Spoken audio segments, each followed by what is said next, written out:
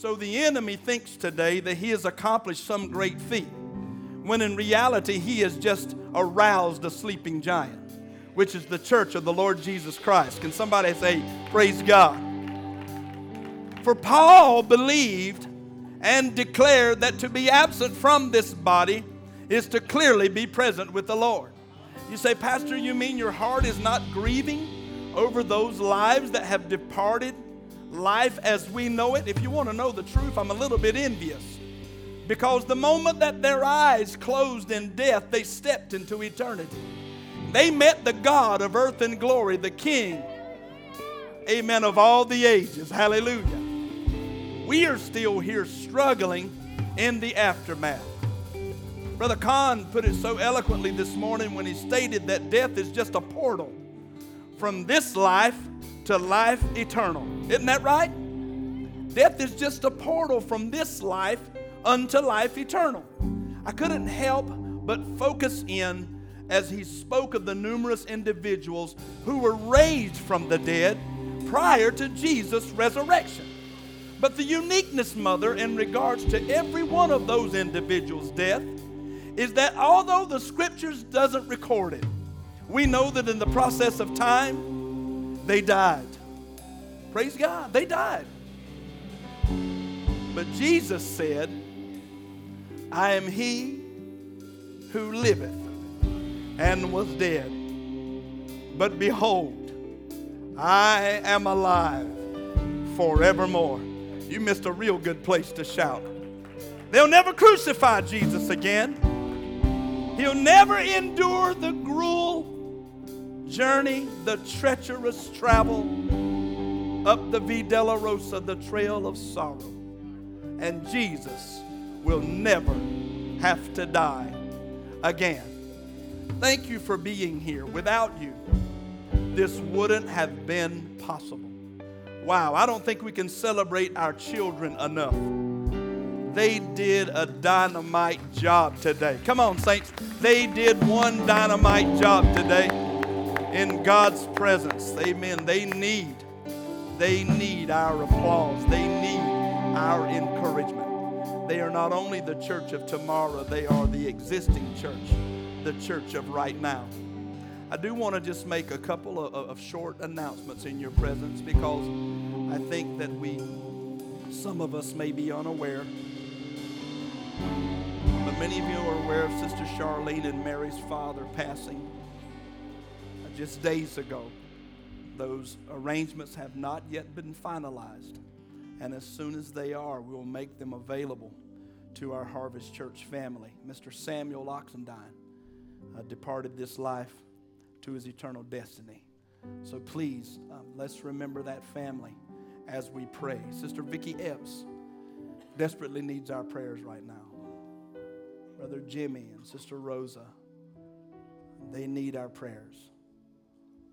All the saints of God here at Harvest Church, Brother Wade and Sister Judy Cummins, amen, they need our prayers. Brother Larry needs our prayers. And if we feel that we are limited in what we can do, there is no limit to prayer. And I want to enlighten you to this reality. Prayer moves the heart of our Father. So would you help me pray for those individuals? I want to do something real unusual as you're standing in the Lord's presence. Would you do that? Let's stand in the Lord's presence. And we want to observe a moment of silence for those lives lost halfway around the world this morning. Then we're going to pray that God would bless this service.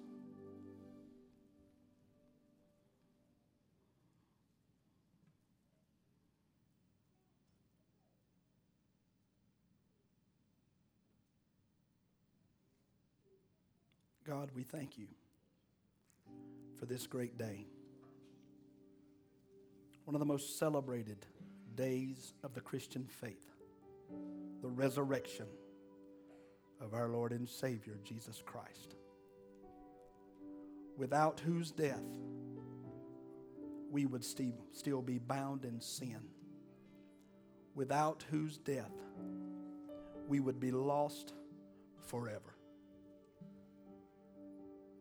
We thank you that he was obedient even to death, that death on a cross.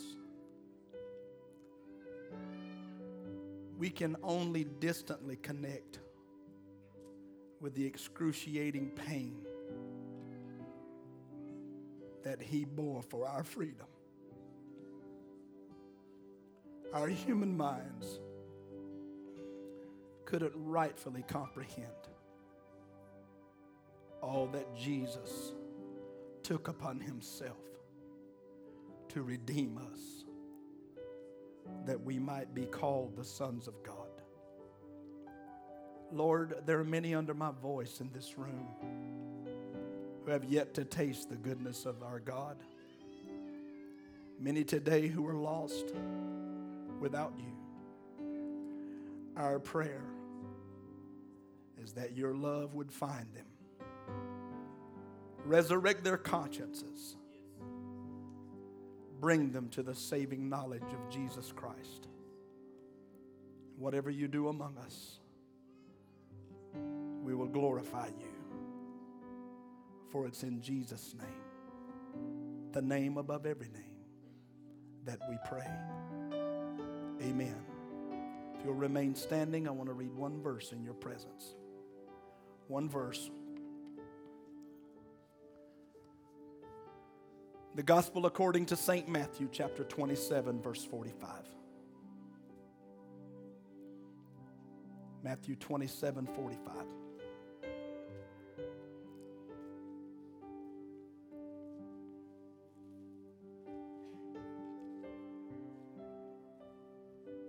The Word of God reads in our presence. Now from the 6th hour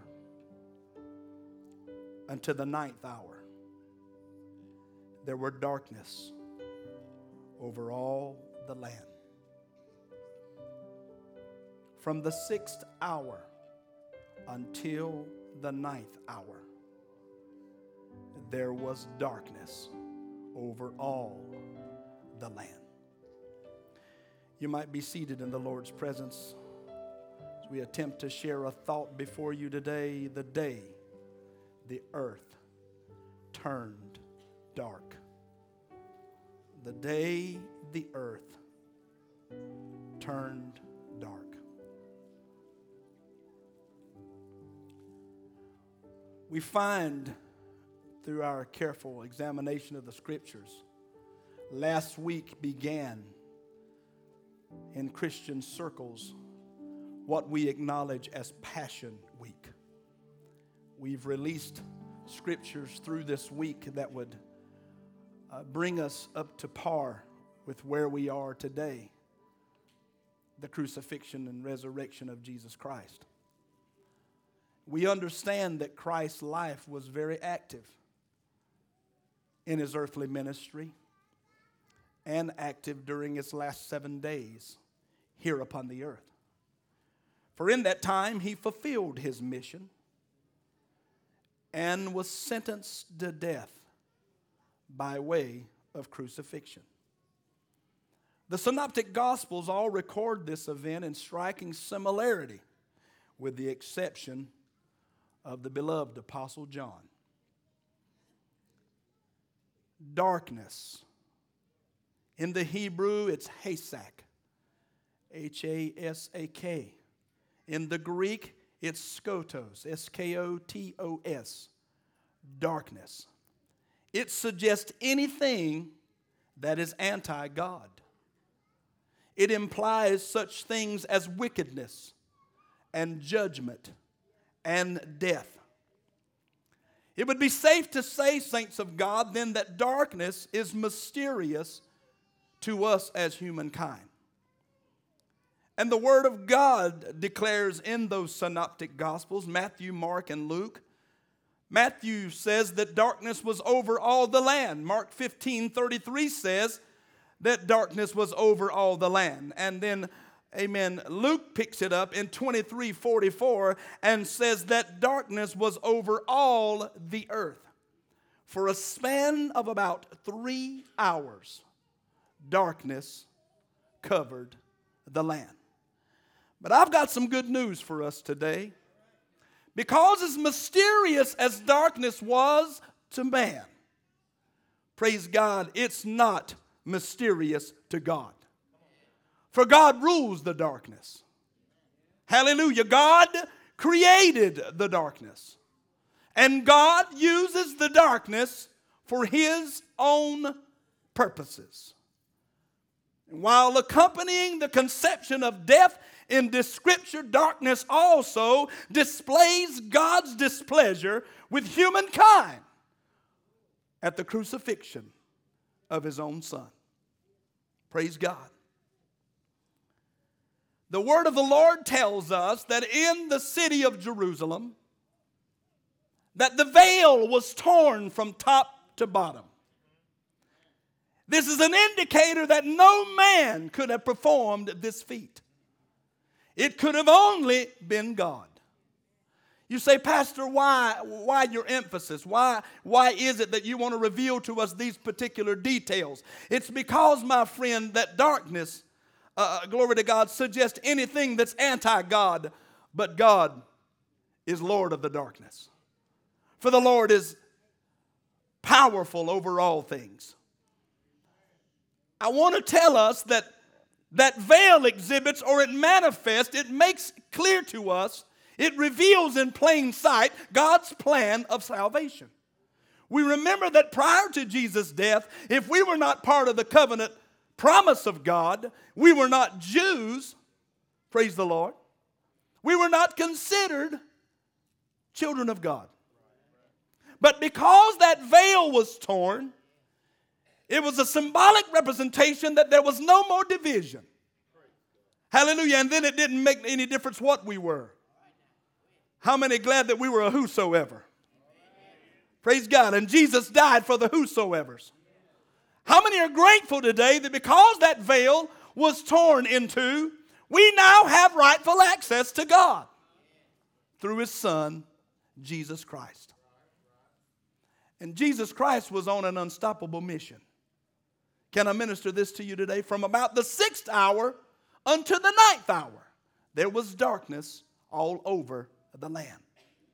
It would be very difficult for you to see, but on the far right from where I'm standing, your right from where you are seated, we would see a chronological listing of the events of Jesus' life. We would see how extremely engaged in the work of ministry that Jesus was.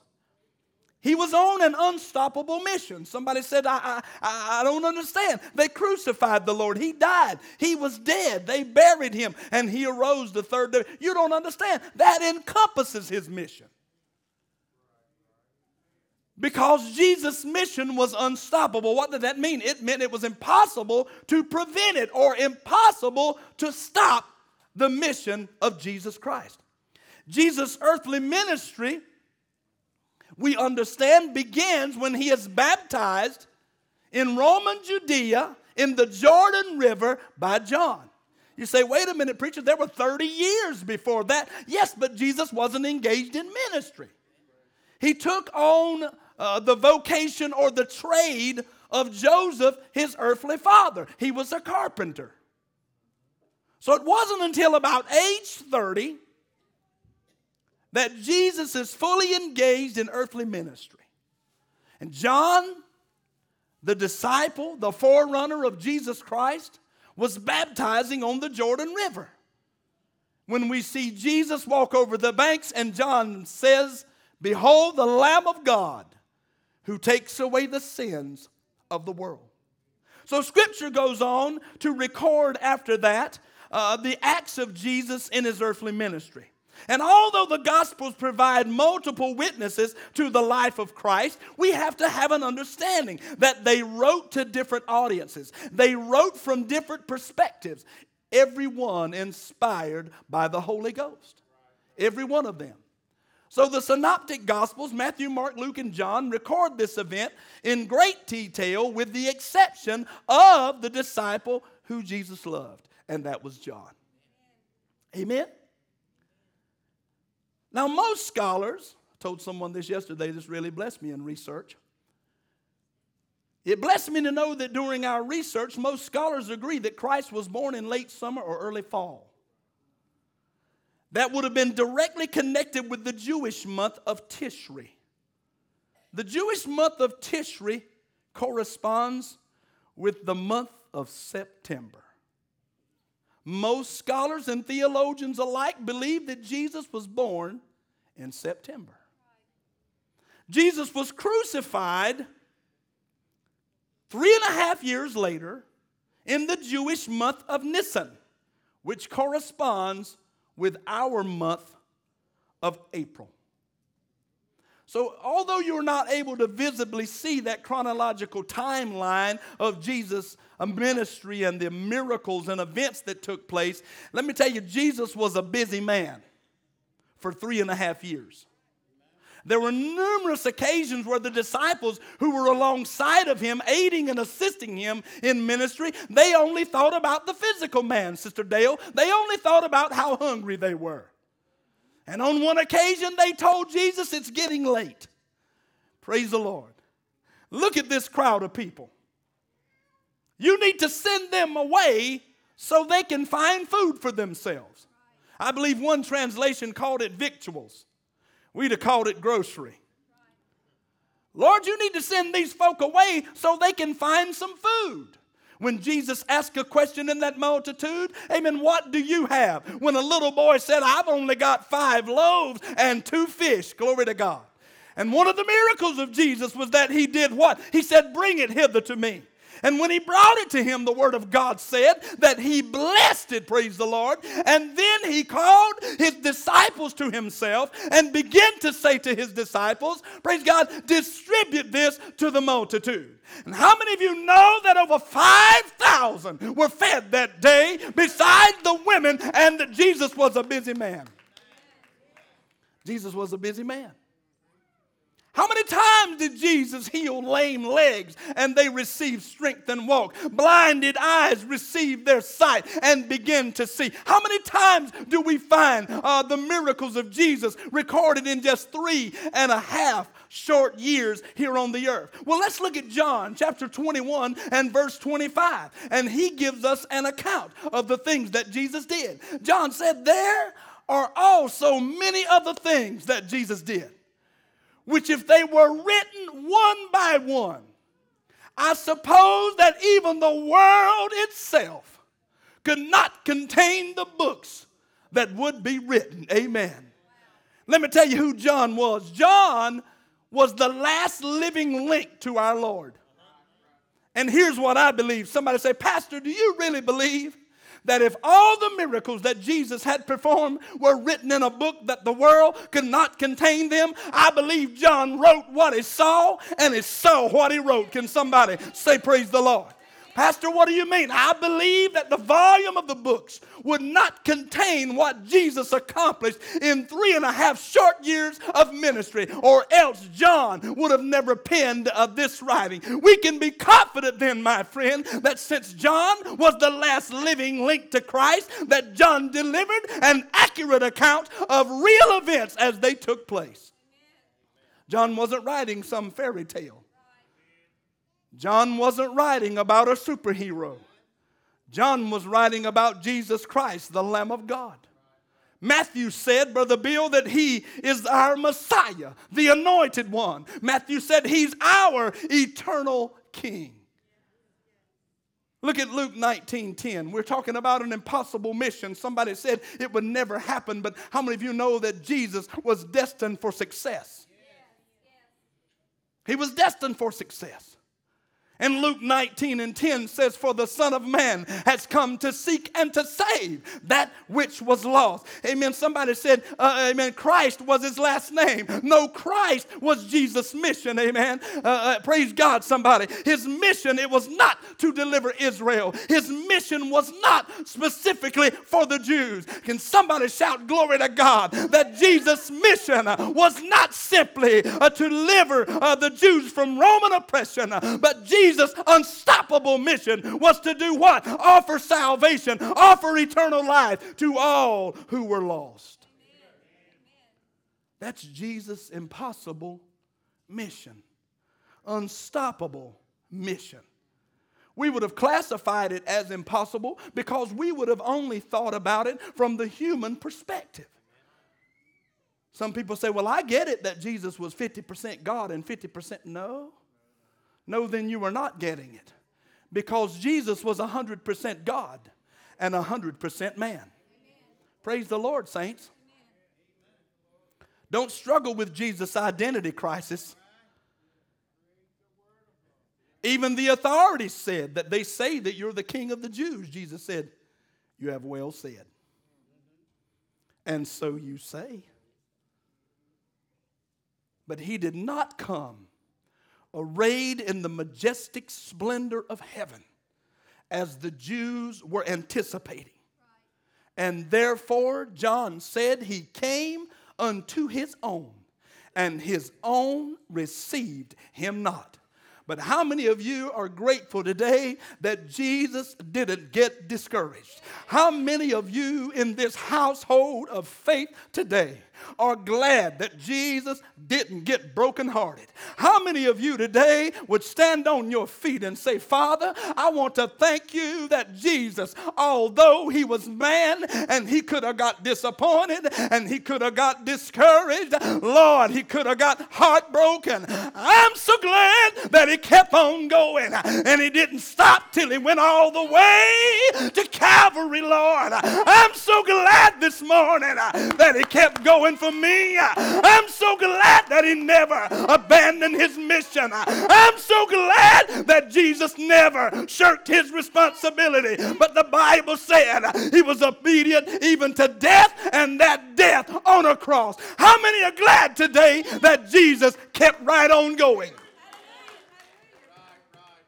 I can see us when things don't go our way. I can see us when the crowd won't join in. I can see us when we think we got to have an army to celebrate him. Nobody appears to get it. We feel like giving up. But I promise you, Jesus looked through the telescope of time and saw that if he had not been the sacrificial Lamb of God, that all of humanity would forever be lost. Somebody said it was nails that kept him on a cross. I beg to differ, Brother Michael. It was love, glory to God, that kept Jesus anchored on the cross of Calvary. Amen. One writer said he could have called 10,000 angels and let himself go free. But Jesus, amen, bore the embarrassment, the humiliation of death by crucifixion so we could have eternal life.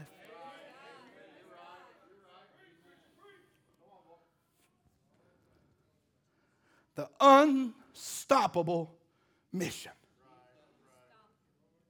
I can almost, through an eye of faith, see him in Pilate's judgment hall. When Pilate says, you don't know who I am. Oh, glory. When Pilate said, evidently no one has informed you of my power. When Jesus raised his head and said, I've got some shocking news for you, because the only power you have, oh, glory to God, my daddy gave it to you. But I want you to know you're going to kill this earthly body. But I want you just to hang around, because in 3 days I'm going to raise it up just like I said. Oh, praise the Lamb of God. Amen. I believe, Sister Zena, the scripture doesn't record this, but I know how the enemy thinks. The Bible said we are not ignorant to Satan's schemes and devices. Are y'all with me? We've heard it portrayed through song, so I believe this to be true. I believe that Satan said to death, I'm going to kill him if you can keep him. And then death said to the grave, if y'all kill him, I can sure enough hold him. But I heard the word of God when it said early on the third day morning. amen, Mary went to the tomb along with Martha to anoint him with spices, as the custom of the day was. But the word of God said there met her 2 men in white apparel. And they said to them, dear precious hearts, I know who you came looking for. But can I enlighten you? Can I let you in on some good news? He's not here. He's already risen, like he said. I can't get no help in here. Praise the Lord. There's an empty tomb in the garden there, and folks still won't grasp the reality. There was a shroud there that had the imprint of his physical body, and folks still won't grasp the reality of Christ's resurrection. I can assure you that if you go to the tomb of Muhammad, there'll be a fragment of him that remains. There are going to be bones, a skeletal existence of who he was. If you go to the tomb of Hare Krishna, you're going to find there's a remnant there. But they tell me, glory to God, when they ventured into the tomb of Jesus, all they found was a folded napkin. I don't know. Oh, glory to God. I don't know about you, but here's what that symbolizes to me. For in Jewish custom, a folded napkin meant I'm not finished. Uh-oh. Somebody hear me now. If you went to the place and the napkin looked like this, help me, Spirit of God. If you went and the napkin looked like that, I'm done. But they tell me when they peeked into the tomb where they laid your Lord and they laid mine. The Bible said when they took a gander in there, they saw the napkin was still folded. Somebody got that. Somebody said, no. Jesus was on an unstoppable mission. Yeah, and death, hell, and the grave couldn't do one thing. Oh, praise the Lord.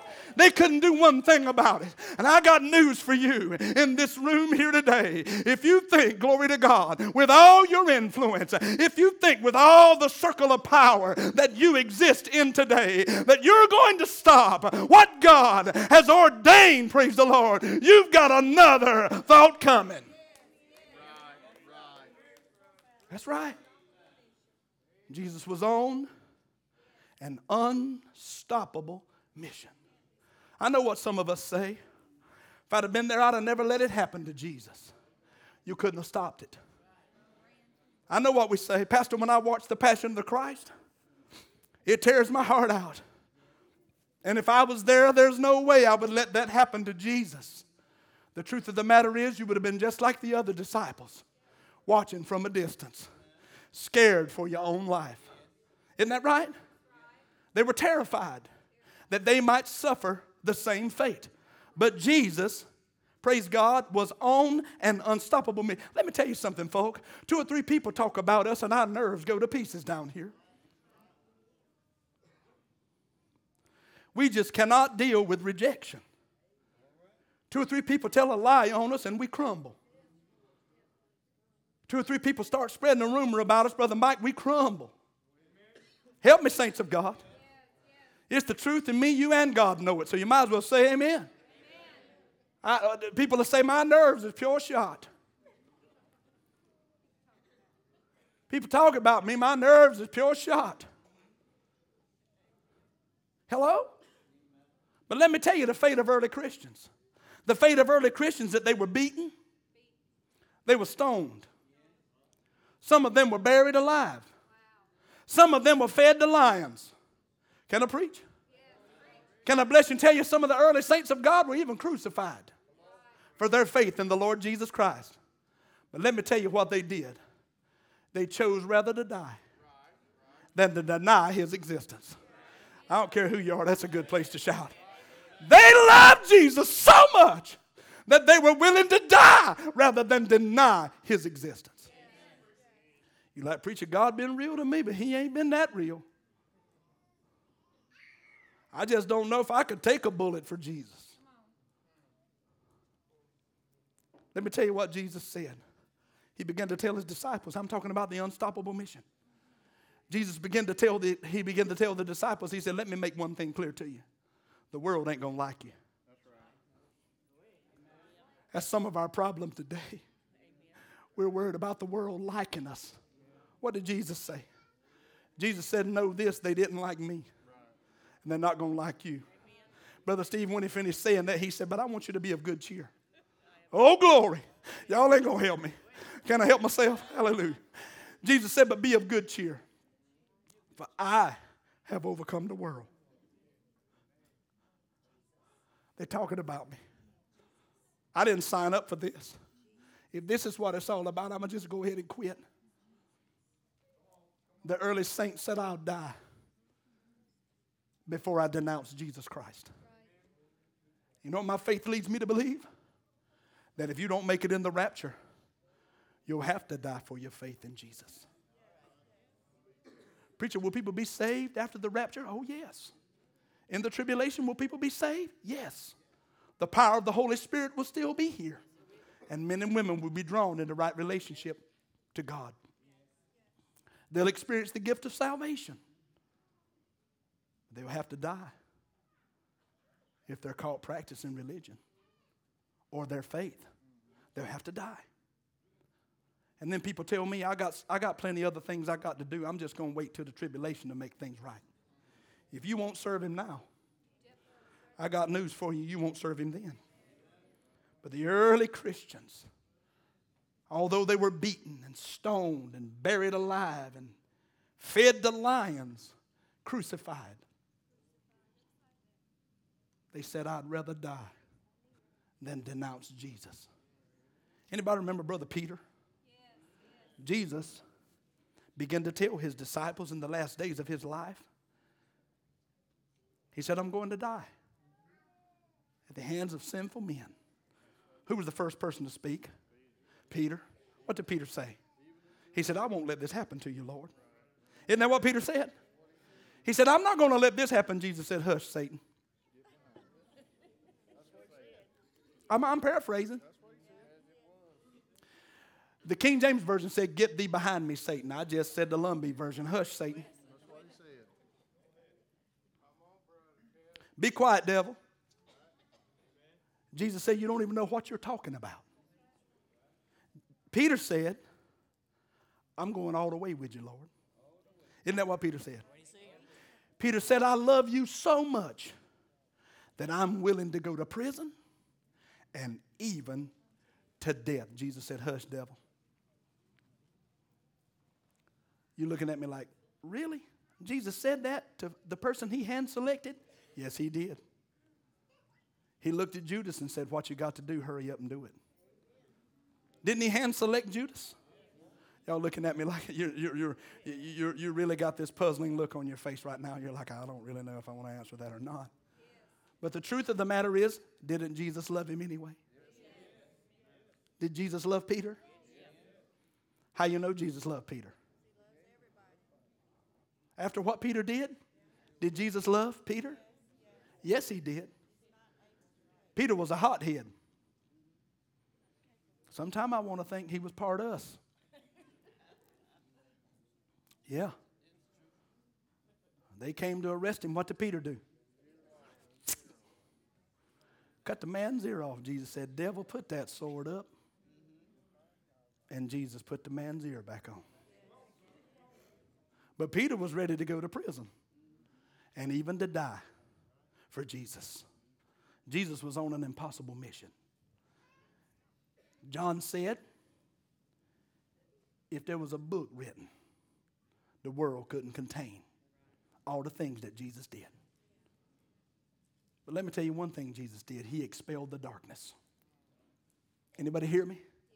Jesus expelled the darkness. What is darkness? It's the total absence of light. Can I ask you this question? Can darkness overpower light? You sure? Are you 100% sure? Anybody ever been in a subterranean hole in the ground? Anybody ever been in a cave? How about those taverns in the mountains? Does it get dark in there? You want to be really close to the person that flips the switch, don't you? Sister Oxendine and I were tricked into spending a night with my parents after we got married. We weren't really tricked. But Mama kept asking, and I told Linda to say no.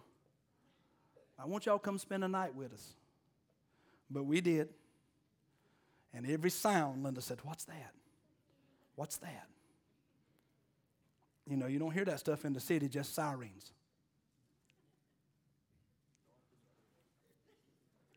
A bird would make a sound. She'd say, what's that? I'd say, he's saying his name. It's a whippoorwill. It's a bird. Then she'd hear the owl. What's that? I'd say, it's an owl. That's an owl, okay? And I'm trying to sleep, and she hunches me, and she says, Terry. I said, what is it now? She said, it's so dark in here that I can't see my hand in front of my face.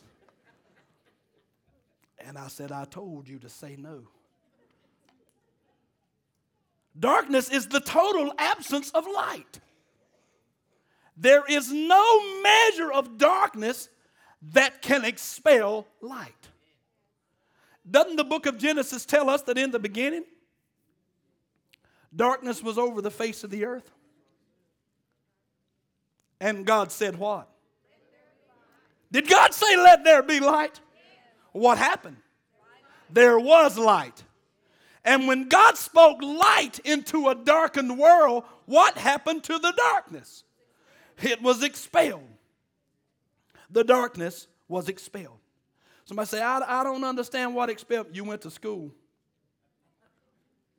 Sure as you're born, some of you in this room got expelled. Brother Gerald raised his hand. You might as well raise both of them. I know. He's trouble. What does expel mean? It means to force out. It means to eject. We could use words like dismiss, evict, or drive out. What am I saying to the body of believers here at Harvest Church today? Jesus told the darkness to get out. He expelled the darkness. He was on the cross for a span of about 6 hours. Do we understand that crucifixion was reserved for slaves, for foreigners, and those people who had committed the most vilest, the most extreme crimes? That was the Roman mode of punishment, was crucifixion. How many know that everything went wrong in the trial of Jesus? And they still crucified him. Why? Because he was on an unstoppable mission. The day the earth turned dark, Jesus was on an unstoppable mission. How did this happen? How many know there have been politics since the foundation of the world? Politics. Are you kidding me? Politics. Jewish theocrats, in other words, the ruling high priest. The ruling priest.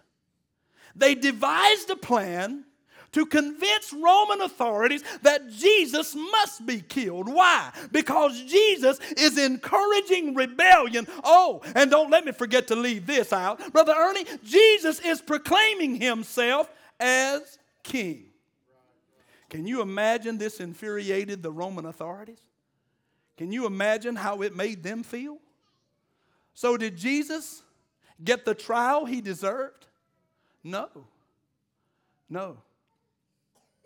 They were so moved by this conspiracy from the church folks.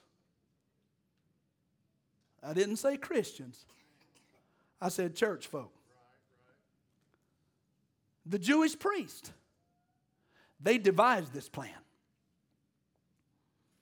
And the Bible states in our text today, from the 6th hour unto the 9th hour, there was darkness over all the land. Now the Jews didn't classify time the way we do. You know how the Jews kept time? From sundown to sundown. So in other words, from 6 o'clock in the afternoon until 6 o'clock the next afternoon, that was a day. Okay? Are you getting this, saints? So from around the hour of 12 noon until 3 o'clock, Jesus hanging on the cross as the earth turned dark. You say, preacher, there were other times that the sun stood still. Yeah, but we're talking about a day when for a span of 3 hours, the whole earth got dark. You know what some scientists say? Eclipse. Is there any truth to that? How do I know it couldn't be an eclipse? Eclipses don't last that long.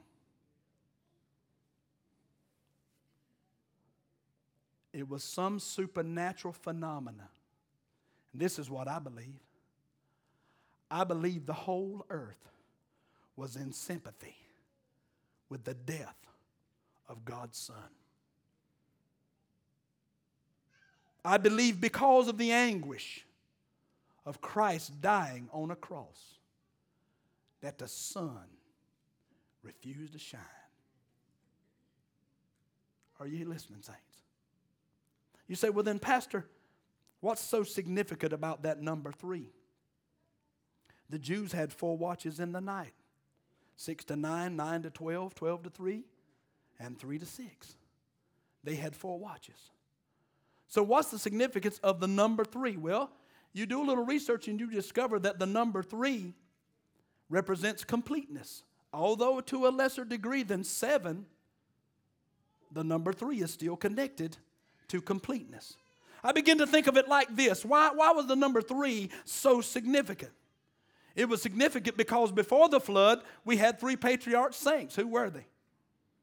Abel, Enoch, and Noah. They were 3 patriarch saints before the flood. We had 3 after the flood. They were righteous fathers. Who were they? Abraham, Isaac, and Jacob. You multiply 3 times 3 times 3 and you get the number of books in the Old Testament, 27. So how many times is the number 3 mentioned in the Bible? 467 times. 467 times the number 3 is mentioned in the Bible. Well, there was a series of miracles that took place while Christ was on the cross. And each one of them connected with his death. It is again my heartfelt conviction that nature itself was in sympathy with the crucifixion of God's only begotten Son. And then in the temple, the veil was rent in 2 from top to bottom. Was that a miracle? We've been in extensive research and study on the tabernacle. That veil would have been as much as about 4 to 6 inches thick. Could any man have torn it? Not without some help. But the Bible said it was rent in twain from what? The top to the bottom. Was that a miracle? Is the fact that we now have access to God through our Lord Jesus Christ, is that a miracle? That is indeed a miracle. Did Jesus expel the darkness? Hallelujah. Jesus expelled the darkness. And what happened in the temple on the mercy seat is that sin met God's mercy. And on the mercy seat, it was judged there. And because of it, we no longer need an earthly high priest that's our representative before God. And Paul said in the New Testament scripture, let us come boldly to the throne of grace. Hallelujah, that we might find help and mercy in the time of need. Is anybody glad in the midnight hour that you don't have to call the pastor? Is anybody glad in the midnight hour you don't have to call the bishop? Is anybody glad that in the midnight hour when the baby's fever has exceeded 100 degrees that you don't have to call the doctor, just King Jesus? Can I get one witness in this house? Is anybody glad now that we, praise God, can go before God's throne ourselves and we don't have to do it in fear. We don't have to do it in embarrassment. We don't have to do it, praise God, based on our pedigree. We can do it because the blood of Jesus washed away all our sins and justified us. In other words, pronounced us not guilty in the sight of Almighty God. And we, just like the high priest, the patriarch saints, we have direct connection with God. Isn't that a blessing? Why? Because the darkness was expelled. Heaven's high priest's own blood was shed for the atonement of man's sins, and not just one man, for the sins of the entire world. Let's look at 2 Corinthians 5:21. This is the greatest transaction in the history of the world. You say, what do you mean, Pastor? 2 Corinthians 5:21 says this, for he made him who knew no sin to be sin for us, that we might become the righteousness of God in him. How many believers have I in this place today? How many saved and know you are? How many know you're a child of God? You know how you know that? Because Jesus became sin for us, that we might become the righteousness of God in him. I said, some of y'all got expelled, Brother Gerald said. Then he said, come on, if we could all be honest in this room right now, has God been good to anybody? Hands ought to fly up all over the building. Come on, how many ought to have been dead in a grave somewhere? How many ought to have been written off and cast aside and offered no hope? All of us. But God made him who knew no sin. Y'all ain't going to help me. Praise the Lord. How many ought to have been sleeping in a grave somewhere? How many ought to have been pushing up daisies? How many of you should Brother Ted and Sister Betty be cutting grass over in the cemetery just down the road? There's one right there said he ain't ashamed, amen, to stand up and say, I should have been gone. But by the grace and the mercy of God, amen, he put the sins of the entire world on Jesus' shoulders. And he died a cruel death. He expelled the darkness so that light could shine in our lives. Amen. Once in a while, the devil want to tell you you're nobody. Once in a while, the devil said you felt some goosebumps and you shook the preacher's hand and nothing happened. And that's when I have to put on the emergency brake, brother. Just say, hold on just a minute. Not only can I tell you the time, I can take you to the place. Oh, praise God. Amen. And once in a while, Brother Ernie, when the enemy tries to say, you ain't got nothing and won't never be nothing, it's then that I have to stand on these own feet of mine. Amen. And get a rigid backbone and say, you a lie. I am what I am only by the grace of God. Jesus expelled the darkness, and the light shone in our lives. He made him who knew no sin to be sin for us. We might become the righteousness of God in him. I love what Jesus said in the Gospels. Jesus said, no man comes to my Father except by me. Now, some of y'all know some powerful people. Some of y'all get in trouble. You know just what buttons to push. Yeah. Go ahead, preacher. Yeah. It's good to know important people. Yeah. It's good. But it's good to know the one that'll go before you. Oh, praise the Lord. I got to quit. Hallelujah. It's good to know the one that will go before you. Praise God. It's wonderful to know influential people. But because of the resurrection, we now understand our purpose in life. Don't we, friend? Don't we understand our purpose in life because of the resurrection? Brother Stephen said this morning the word resurrection means the raising from the dead, rising from the dead. Praise God. That's what it means. Purpose is my reason that anything is done, anything is created, or anything exists. That's purpose. I want to assure you of one thing.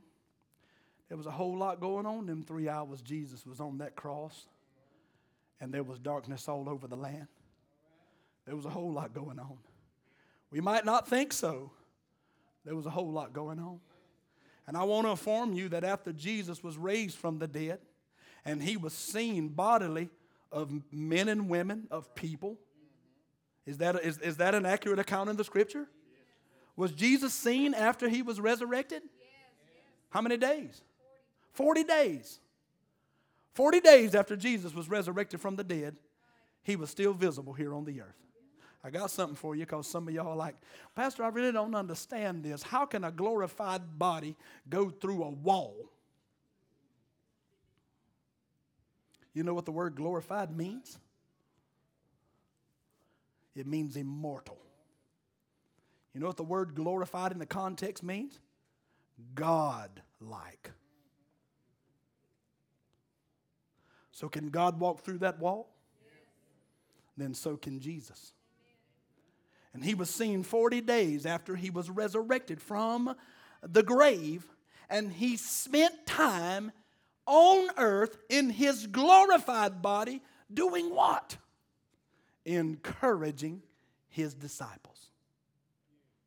You believe that? Didn't they portray it right in front of us this morning? Where's Brother Avery? A little doubting Thomas. Brother Avery said he wouldn't believe lest he saw and touch his hand and his side. The other disciple said, we've seen the Lord. Avery said, I ain't buying it. Thomas said, nope, not me. I'm not going to believe lest I see. But did Jesus appear to Thomas? And when he did, what did Jesus say? He said, touch me. So that it became a reality. Not only did Jesus complete the unstoppable mission and expel the darkness, he was resurrected to reveal our purpose in this life. Praise God, saints. What is our purpose in this life? Anybody remember the last words Jesus said on earth? Nope. After he's resurrected. I can't believe y'all Pentecostals don't know. I don't know you. Listen, I'm stunned that you Pentecostal believers, filled with the Holy Ghost, don't know what Jesus' last words were before he ascended back to his Father. It is found in the recorded scripture of Acts chapter 1 and verse number 8.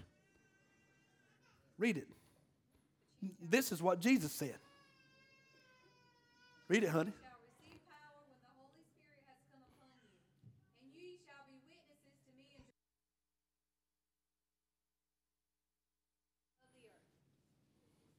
If you've got a red letter edition of the Word of God, you're going to find that this is Jesus' last words before he ascended into heaven. So was Jesus encouraging the disciples? The musicians are coming. Was Jesus encouraging the disciples? You better believe he was. But who else was Jesus encouraging? He was encouraging the future of believers that would come behind that generation and generations to come. And Jesus said, you shall receive power. When? He said, when the Holy Spirit has come upon you. And you shall be witnesses to me in Jerusalem and Judea and Samaria and to the ends of the earth. Jesus would have said to us in the 21st century, you will be witnesses to me in Roland, in Robeson County, in North Carolina, in the United States, and to the entire world. But how can I be a witness if I've not received the endowment of power through the Holy Ghost? It's impossible. You want to say, Pastor, I got the gift of gab. I can talk about Jesus to anybody, anytime. Jesus said you're not going to be effective until you are endued with power. That's why that he had given instruction to go to Jerusalem. There's a room prepared for you, and I need you to tarry there until the promise of the Spirit comes. Let me say something.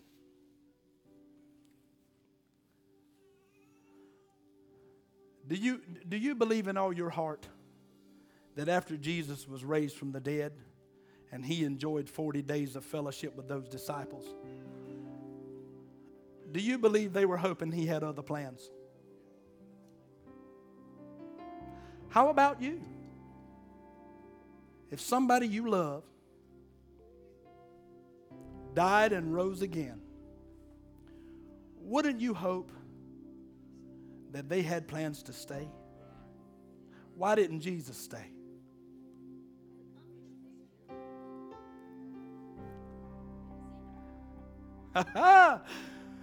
Somebody said because he accomplished his mission. And he had to send the Holy Ghost. Jesus told him in the book of John, he said, it's expedient that I go away. It meaning necessary. It's of the utmost importance that I go away.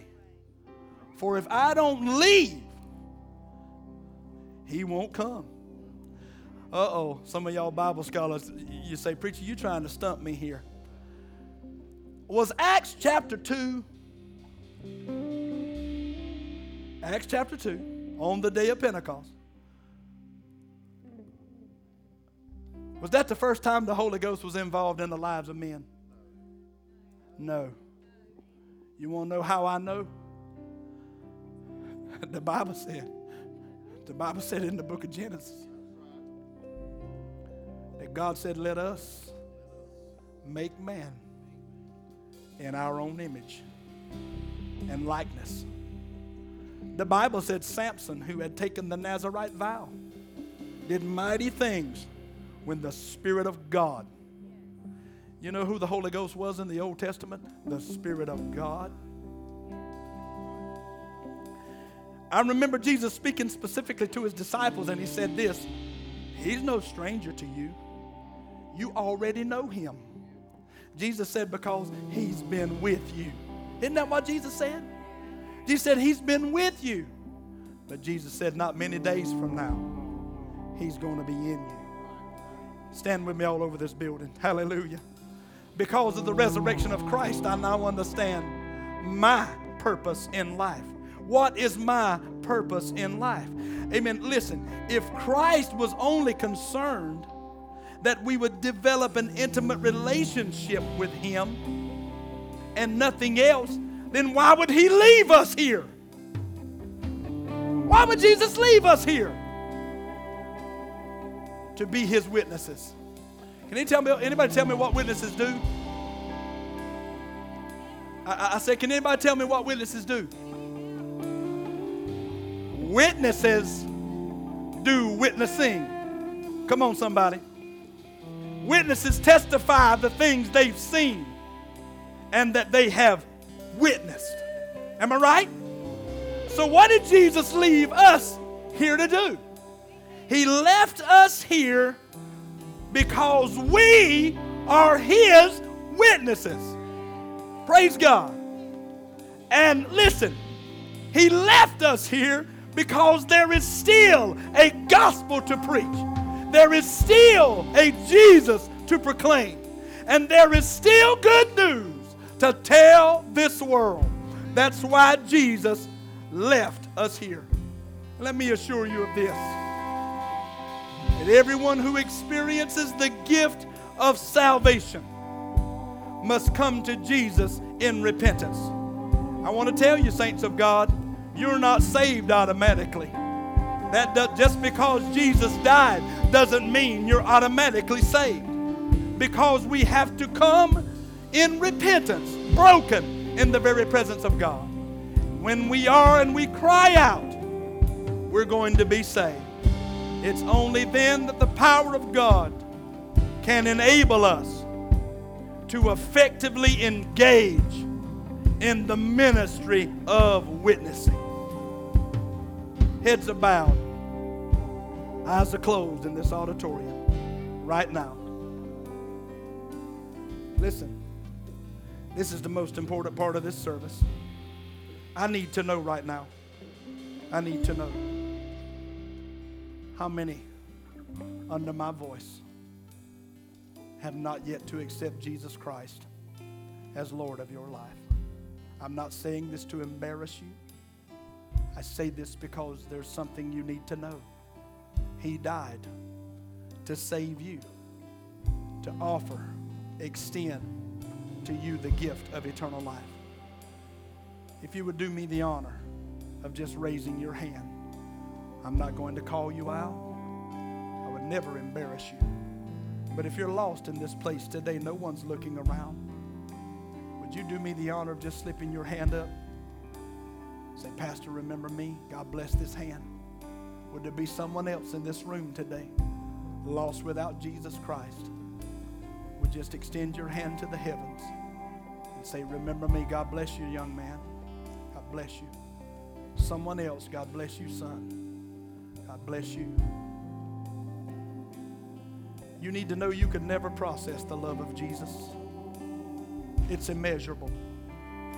We can't contain the love of Jesus. No scroll could hold the volume of the love of Jesus Christ. But here's what Paul says to the Romans in Romans chapter number 10 and verses 9 and 10. Are you listening? Paul says to the Romans in Romans chapter number 10, verses 9 and 10. He says this: if you confess with your mouth the Lord Jesus and believe in your heart that God has raised him from the dead, you will be saved. For with the heart one believes unto righteousness, and with the mouth confession is made unto salvation. Pastor, what does that mean? It means that as we believe in our heart, the end result produces righteousness. And as we confess with our mouth, the end result produces salvation. A lot of folks want you to believe that the heart's only a muscle that pumps blood. But the Bible says it's the core of our existence, the center of our being. And I heard him when he told the prophet Jeremiah that no man knows his own heart, but I, the Lord, I search the heart and I try the innermost parts. So those of you that extended your hands to the heavens today, it will be the greatest exchange, the greatest transaction in the history of your existing life if you would step out of that aisle where you are right now and come to the altar and accept Jesus as the Lord of your life. I will not frustrate you or worry your patience, but I need you to know how much Jesus loves you. You need to know how much he loves you. Who would come? Is glorified forever. He is lifted high. Thank you, Jesus.